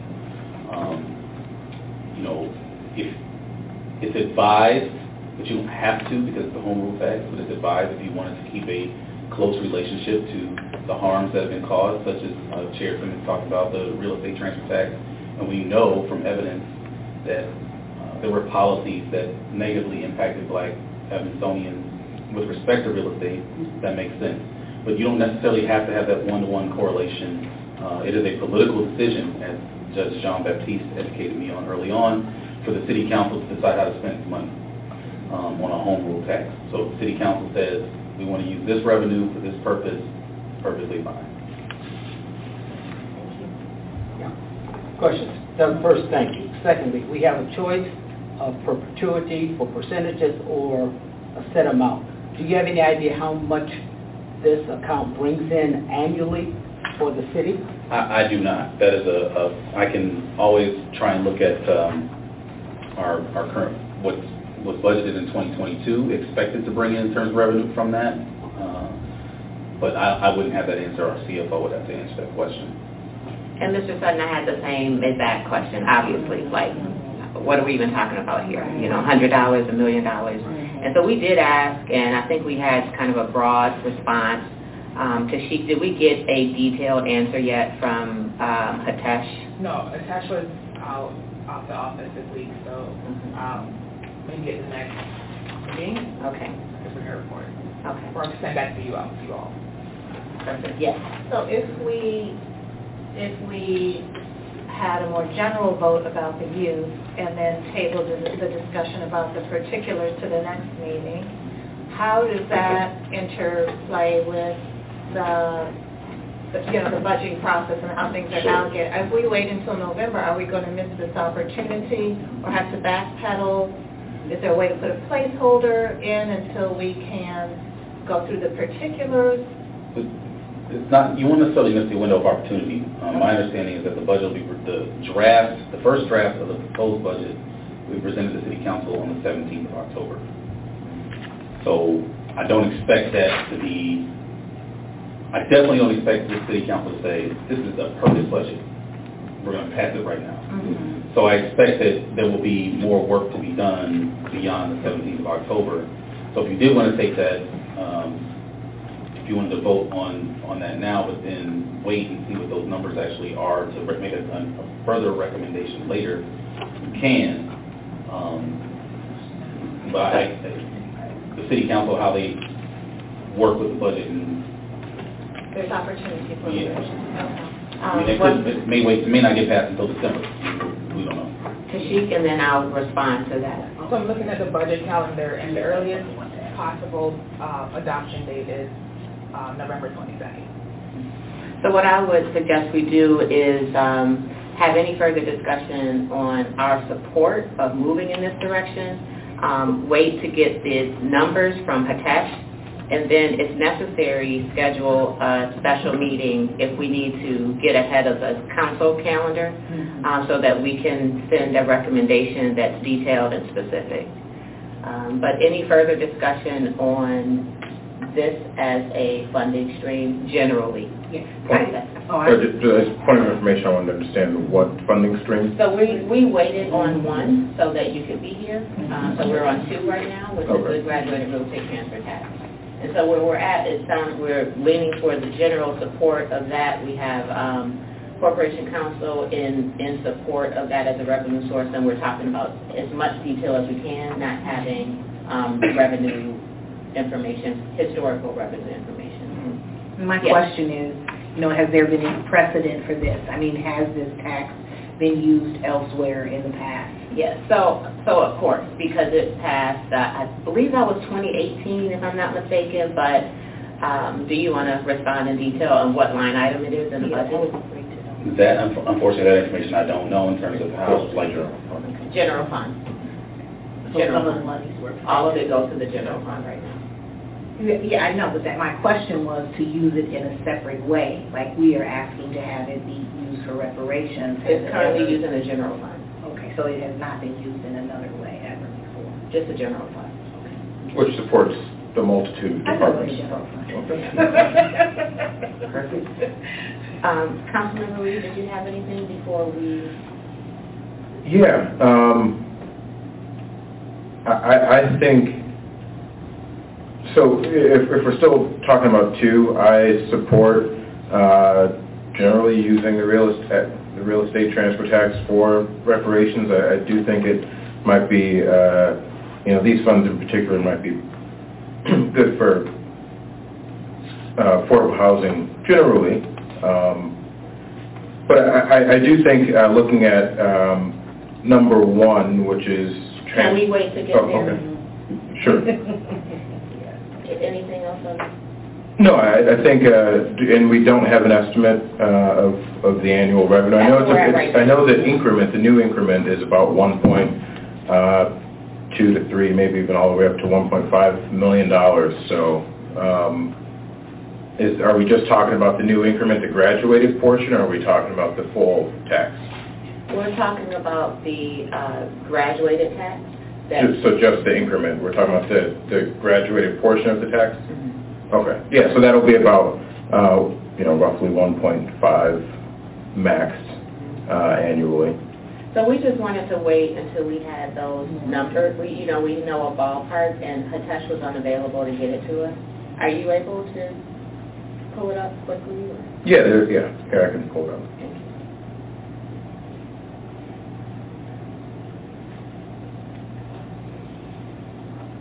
While we're waiting for that, I'd like to say that I would be in favor and think that as we get more information, but that we stand behind it as a general movement, but then decide what that looks like. Perfect. Thank you. And just for clarity, and obviously you guys make the decision, but from a staff perspective, it's the assumption that the recommendation would be to supplement the current funding source with the graduated. Gotcha. Let's please make that very clear. This is an additional funding stream. Right. I just could say that maybe we could not look at the numbers today and look at the discussion, because we have the other areas to discuss, and there's some other things on our agenda that we might want to make sure we get to. I agree. It would be helpful because budget, the council members are coming with their own ideas and leadership on what they think should happen with the budget. So the sooner I think we could get this in front of them to answer their questions, concerns, educate them, I think is better. Yes, it's very appropriate. Oh, yeah. But immediately, we're beginning budget talk, so the more information that we can share to our counterparts and the sooner. Yeah, Mr. Sutton? Yeah, my other concern is to have specific information we also had traditionally set aside for affordable housing, and I've never known of any distribution from those funds. I had a very long talk with Ma Rainey when she was here. We're collecting all this money from these buildings in lieu of how much is in that account and how much is available for affordable housing. And at that time, she said they could only take it out from the tax. It had to be a minimum amount for distribution. So that everyone understands what Mr. Sutton is bringing up, a very good point. The inclusionary housing zone allows for planned developments to pay a fee in lieu of affordable units. And what I hear Mr. Sutton saying is that we should learn more about where that fund stands and consider that as a revenue stream as well. So, if I may, Mr. Sutton, I had this conversation recently with our interim community development director, Sarah Flack. The city's affordable housing fund doesn't have the revenue that it used to. and that is because the inclusionary housing ordinance was amended to allow or at least encourage developers to include more on-site affordable units rather than paying the fee in lieu of. So more of our recent developments in the city of Evanston have included on-site affordable housing, or at least they've been developing units for affordable housing instead of paying the fee in lieu of. And so the Affordable Housing Fund is still there, but it is usually used to subsidize or encourage development of affordable housing rather than to support this particular fund. That doesn't mean that couldn't change, and I could actually, have our office look into that. But that usually is money directed toward, for example, SEPA. If SEPA wants to build a development, it helps subsidize some of that financing to build affordable housing units. Is usually what the Affordable Housing Fund does. Thank you. Do you think you're going to get to it, Councilmember Reed? Yeah, I can drop the note in at some point during the weekend. Yeah. Okay. So then we'll move on from that for the sake of time. I did find, were you looking at the 2022? Yeah, I was looking for the 20, yeah. It doesn't show the graduated. Yeah. But it does show that the city received $3 million in real estate tax as of August 2022. But it doesn't show the graduated. 3, you said? Yes. Right. So thank you. That's not the detail that we need to have a informed discussion. So we'll move on from that and hope that Hitesh can get us that. And we will call a special meeting if we need to. You guys can keep us clear on where the council is, and if we need to call a special meeting, we'll do that. So let's move on to, Do you want to make a motion right now, though, that we get behind that? Well, knowing that we're going to get the... So we have consensus that we want to move forward with this as a revenue stream with more information. What type of action do we take without being able to give clear direction? So, I mean, I think it's worth discussing all of the options, but I do think that the action or the motion could be to, direct staff to look into what exactly the increment is, and then recommend that increment be dedicated to. I move that we move forward with the graduated real estate transfer tax as an additional reparations funding stream. Second. Sorry. All in favor? Aye. Any opposed? Perfect. So we'll move forward with that direction, and further action will be taken once we have information from Hitesh. And let's go on to 3, and that's setting aside $3 million of ARPA funds for economic development. And so why it specifies economic development, the Corporation Council has looked into this as a funding stream and is advising that if we do go forward with this as a funding stream, that we look to use it for economic development purposes. That is a next step of reparations that a lot of people are really depending on us to get to. So that it would leave some funding opportunities available for us to get to economic development, and this would be more likely identified census tract based on where we have economic development opportunities in predominantly black neighborhoods. And so if you want to give us any setup on this. Sure. Good morning again, members of the Reparations Committee. I actually brought the final rules from Treasury from January 2022 on this particular issue to try and help guide some of this discussion. But in any event, essentially we can use ARPA funds in any qualified area, understanding that the economic impacts tended to affect black and brown folk generally, and the Treasury even recognizes that in the final rule.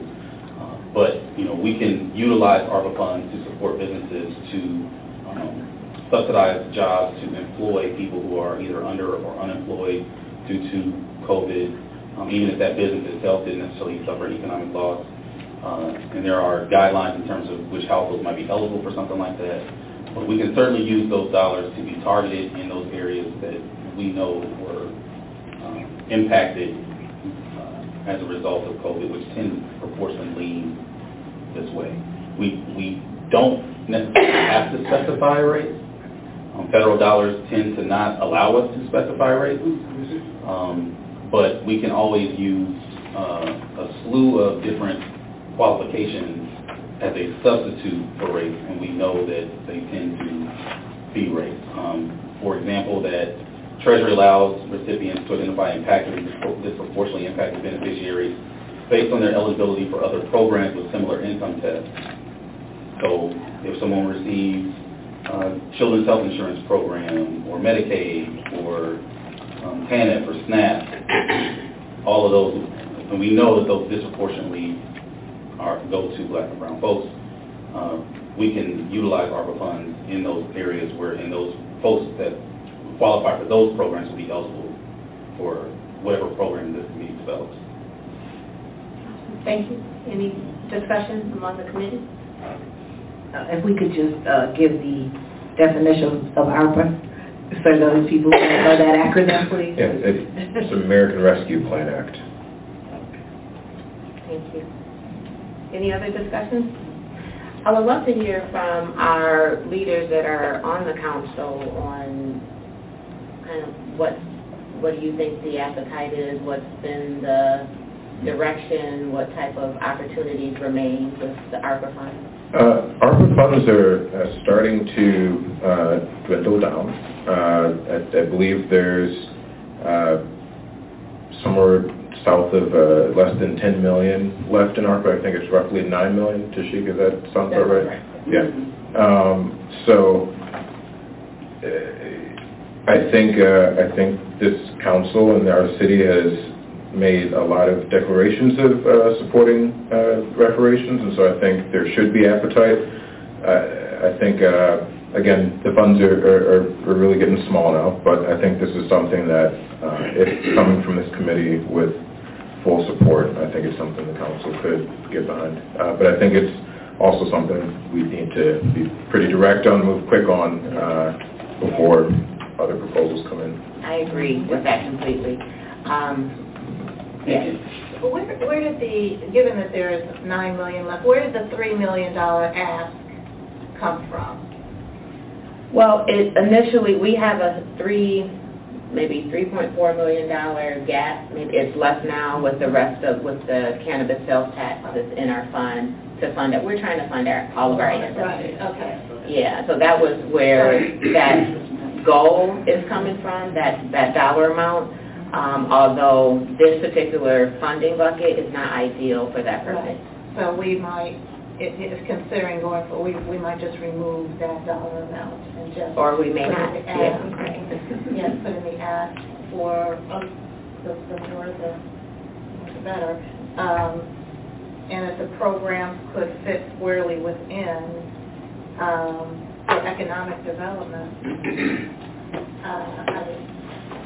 my preference would be not to limit it, would be to ask for as much as we could from the ARPA fund, realizing that there will be some other requests and allocations, but not to limit that with that ask of $3 million. So, go ahead. Okay. I would suggest we put a dollar amount, because if you let me decide, then, and not me, but a person decide, then they may tend to go lower.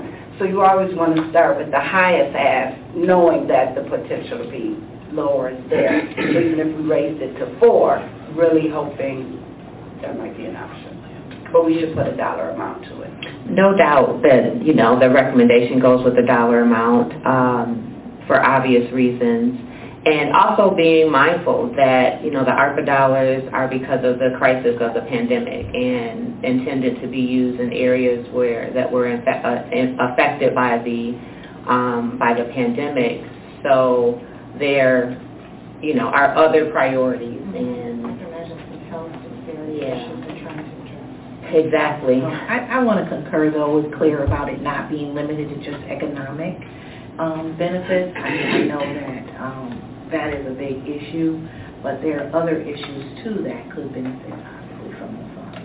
Well, one thing is we have to remember our resolution 126-19 is clear on priorities, housing, economic development, and educational initiatives. And so we have to, for now, stay in that framework for now. And education was exactly what I was thinking of. Okay, and so we have to really take some time to define what we mean when we say educational initiatives, because we have an elected school board here, and they have the responsibility to repair harms in education.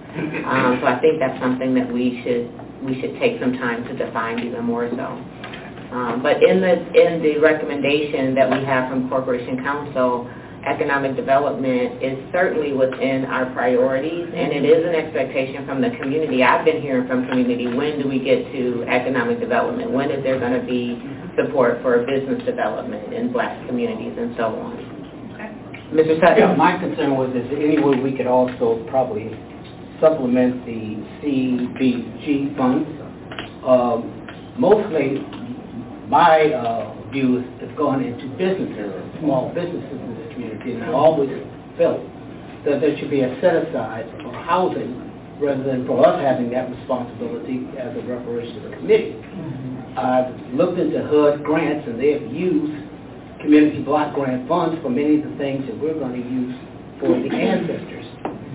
So is there any way that we could get that commitment for these funds to be, I don't want to use the word set aside, but appropriated to use for some of the things that we've already talked about, improving your home without any cost, helping you out on some of the other situations of repairs and things like that. That is so essential with this increase in taxes, especially to people on fixed income like me. And especially since I see 2 more for sale signs in my block, which means gentrification is still alive and well.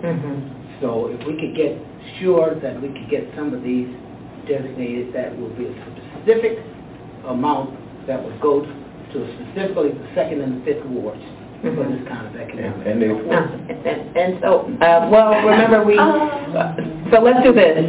I want to respond real quickly that that community development block grant being another federal stream, Corporation Counsel is probably going to give the same response, but I think what we should do is get a list of a report of all of our home rule taxes, and so we're not just kind of, oh, what about this, what about that, and we can actually go through what you're advising, or at least sharing that we consider home rule taxes, and then if we could get a official response to Mr. Sutton about CDBG. So I was going to suggest I can talk to Sarah Flax to have that discussion, because I don't know exactly how much money we have in CDBG right now. That's usually distributed annually by the federal government. And I also don't know what programs the city currently has in place out of CDBG to support what you're talking about. Understanding that when the program was designed, it was always intended to be supplemented by other opportunities. Right, so if there is a current program for the city to use CDBG funds, the city has historically, and I know because we have a lot of foreclosure actions as a result of it, given loans to people to help to do exactly that out of either NSP or CDBG programs, neighborhood stabilization programs, or community development block grants for those that don't know the acronyms. The city has historically done that, so I don't know if it's still doing that or not with current CDBG funding. The only other thing, too, and I know I showed this to Councilmember Reed, I just wanted to put this on the committee's radar. The City Council approved an ARPA plan in March of 2022 and divided exactly how much money was going to go in to support certain programs. So there were 2 programs that would be very pertinent to this group, which is negative economic impacts and services to disproportionately impacted communities. And the total promise of ARPA funds by the council at that time was $18 million. So I don't know exactly how much of that $18 million has been committed, but to give everyone an idea of what that was done back in March. Awesome. So with that, because we have another really big discussion item, there is support from the committee to move forward with the ask for ARPA funds. Let's discuss the amount. Right now we have $3 million up for discussion. We understand there's around 9.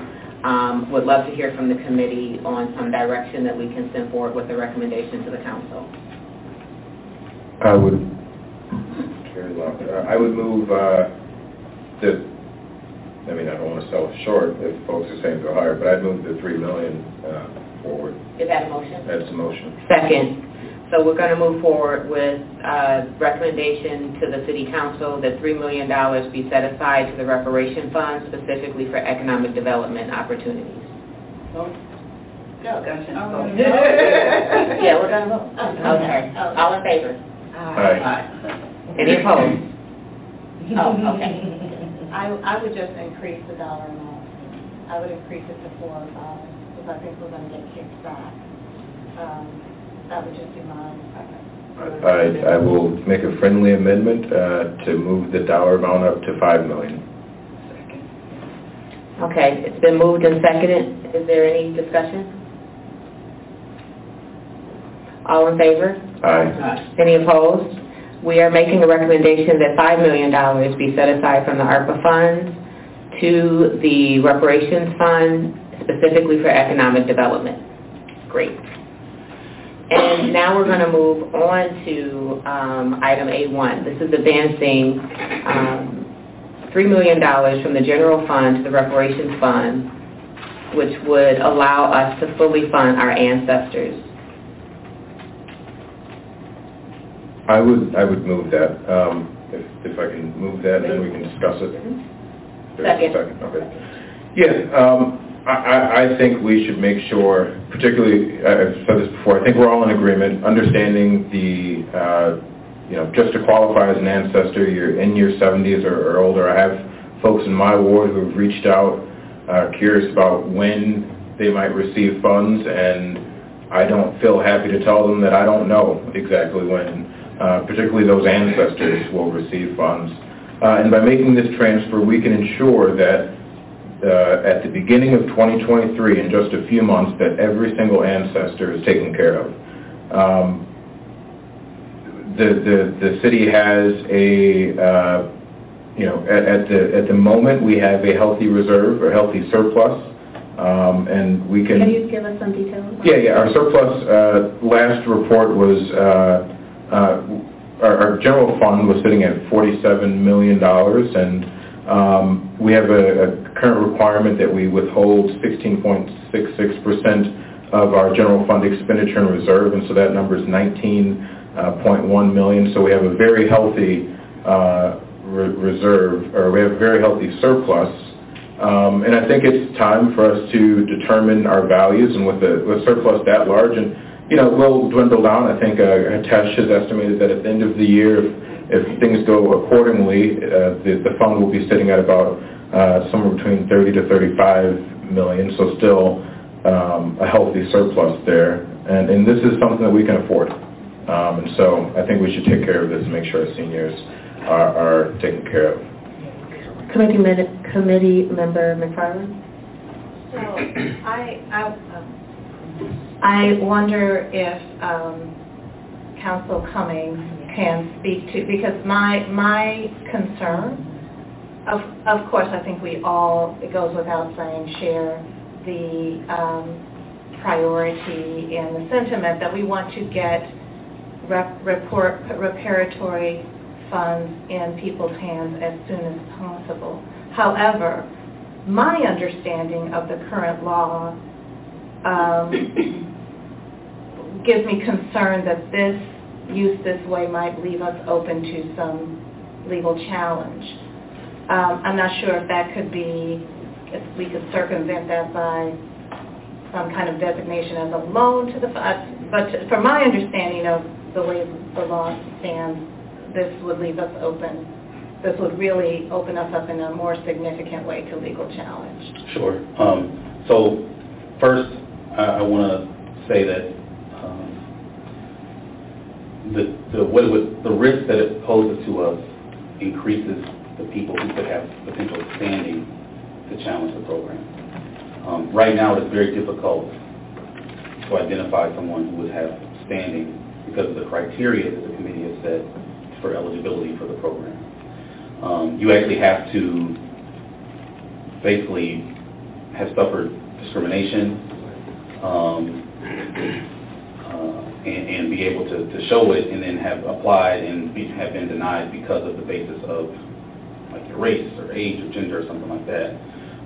Because of our criteria spelled out, at least for the first two, that you should be a black Evanston resident or just a black descendant of an Evanston resident. But the catch-all was if you can prove discrimination beyond 1969, regardless of race, you could be eligible. The idea of what's called taxpayer standing, which is anyone who pays taxes, that's supposed to be for the benefit of the whole.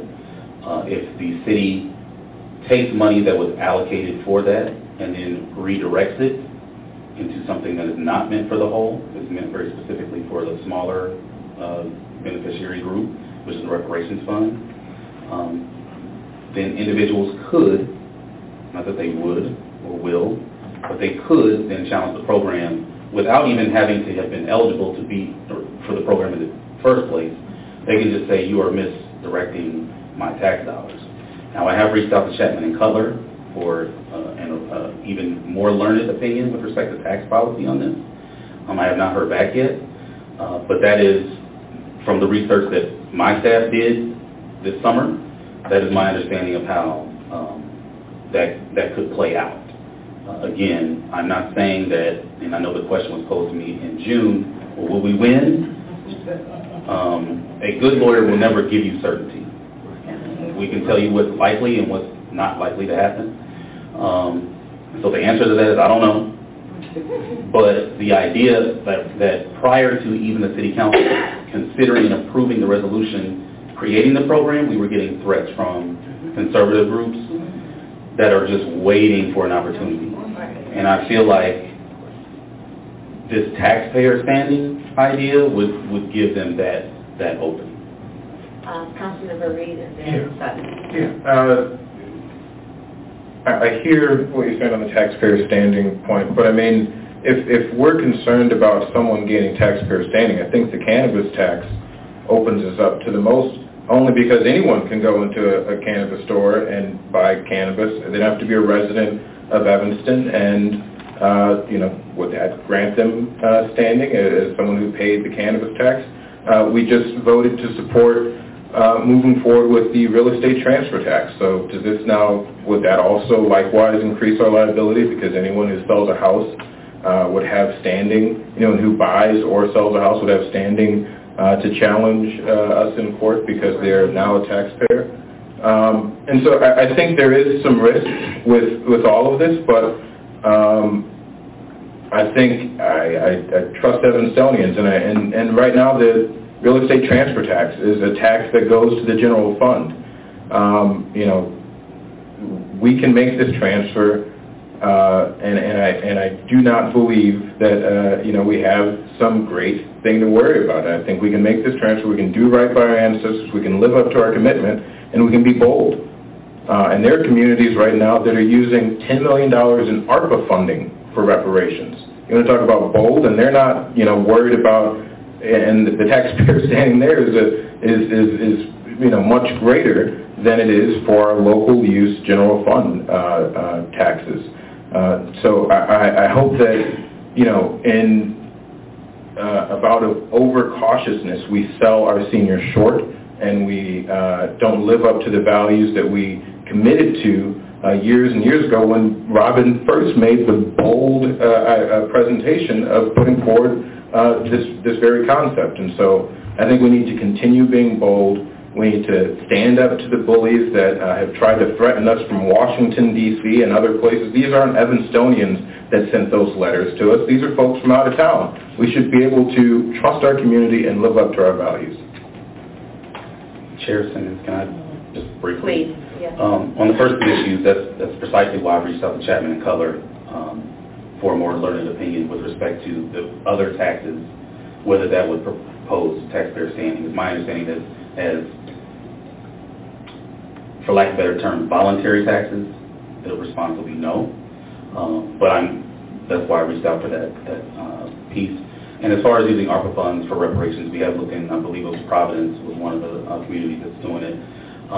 But at the end of the day, they're still funneling those funds to qualified census tracts, which is how they are able to substitute rates. The one community that tried to use CARES funding, I believe was in Oklahoma, this was before ARPA, they were immediately sued, and those monies are still tied up by an injunction because they tried to utilize money based on race. If they would have gone to qualified census tracts, it might not have been a problem. But I'm trying to. My job is to be overly cautious, and you guys' job is to be bold. So I'm just giving advice to try and reduce the risk profile. That's all. Mr. Sutton? Yeah, two concerns. If we had not already lost several recipients from their ancestors, I probably would not see this as something that we should address. But more important, when I looked at that lawsuit from Austin, Texas, that came in here, we have to decide, we as a city have made a commitment to fund reparations for 10 years. Now, are we going to be like when Martin Luther King went on the March of Washington? We presented you a promissory note and your answer to us from Evanston that there's insufficient funds. So go back, that piece of paper that we've given you from the Constitution that you deserve these kinds of commitments, that you no longer are eligible for that kind of callousness. I do not want to be in a city that's afraid of some racist asking about a question of how his money is being spent. When one, the city's already made a commitment to people like me, and two, that there's no way you can repay me or my family for the damage done. So anyone who has a question like that, I would love to address him personally. Absolutely. That's one of the reasons, and the last point I forgot when I was responding originally, it's one of the reasons why I've recommended the council, or I've recommended this committee that they recommend to the council to reallocate certain home rule taxes to supplement the fund. If the political decision is made on how the city is going to spend its money from the get-go, the money, and it's part of the response to the adult use cannabis tax, the city made, before a single dollar even came into the city determined that it was going to direct that money into the reparations fund. So it was never had an opportunity to get into the general fund. If the city council does the same thing in 2023 and says, we're going to direct certain taxes into the reparations fund, there's no question. It's a political decision that the city council can make to do that. The only risk arises when you have money that's already been set aside for use for the general welfare, and then you start to say, well, we're only going to use it for a certain few. That's the risk.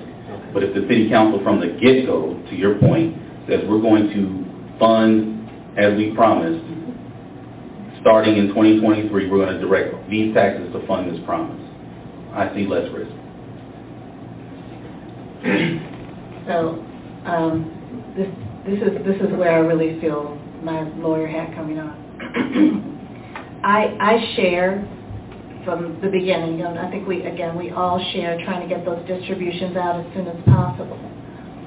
But given that we have some options for some streams that are less likely to invite litigation, I think we do have, I feel strongly that we should explore those initially. I appreciate that, the passage of this ordinance really solidifies the city has made the commitment, and I think that generally when I speak to people, they're very supportive and really proud of this historic program, but all it takes is one. And the whole thing can be caught up in litigation, funds can be tied up in joint, those cases can go on for years, and we're stuck. That's where I don't want to go. And so that's why my I think the program is bold. I am all for coming up with, and it's hard, and that's why we're here, coming up with alternatives. I really love the others that Attorney Cummings is exploring because those seem to be safer options, and it seems to be that we do have some other options. There may come a time when we want to push the envelope and become the municipality that has made some historic legislative history as well, and judicial history in the case. We've made the judicial history in the case, but I think let that be at our planning when we are prepared and not when we're prepared for that hit that may come. I think that should be part of a plan that we are, that we've made provision for. At the moment, the risk of having the whole thing tied up in injunction, as what's happened with what some previous states and the risk to the program, I feel that unless and until we explore all these other options, that's not my preferable avenue. Councilmember Reed? Yeah, I just want us to really, we're saying, we're using this, almost like boogeyman risk that's under the bed. What really is that risk? What are we saying? Do we have any analysis on, does this increase our risk by 5%, by 0.5%? What kind of analysis has been done to really determine that this truly outweighs? Have we done a cost-benefit analysis? And I don't think we have. We've just stated a risk without quantifying it and without truly naming exactly what that risk is. If anything, I'd be more worried about someone who would have standing, right? If you're paying the real estate transfer tax, you're moving out of Evanston. And that person might be the person that I'm more worried about potentially suing us than someone who's choosing to live in this community or who's still committed to staying in this community.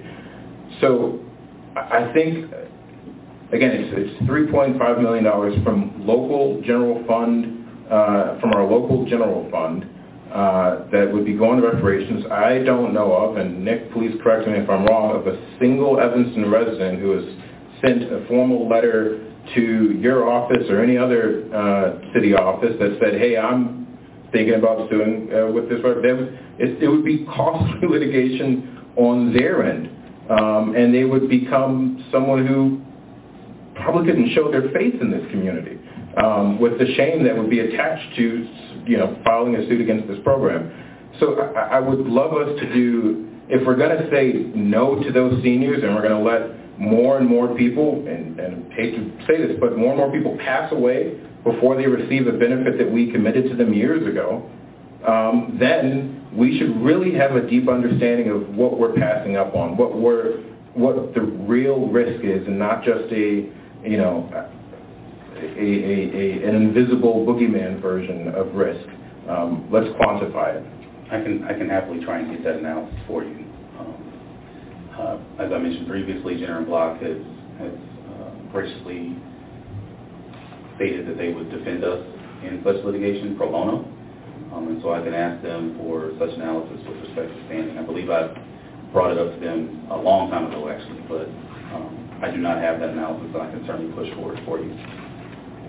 Mr. Sutton? Yeah, I want to address everyone's concerns. Let's get one thing clear.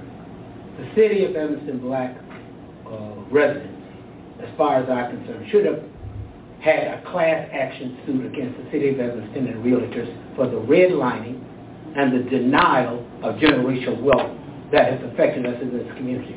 I don't know how many of you sitting around this table, your grandfather's house was moved from the 7th floor with compliance with the city and realtors in this city. That's right. No money was given to him. Destroyed the man's reputation in this community and had harm that has taken me almost 2 generations to return to the place where we had some kind of family stability. And I'm not going to sit here worrying about what someone's going to say. My concern to them is then we'll come up with our lawsuit too. You want to sue us about this, then we can come back and sue you for the damages that you've done us in the past. Now, we want to start talking about lawsuits.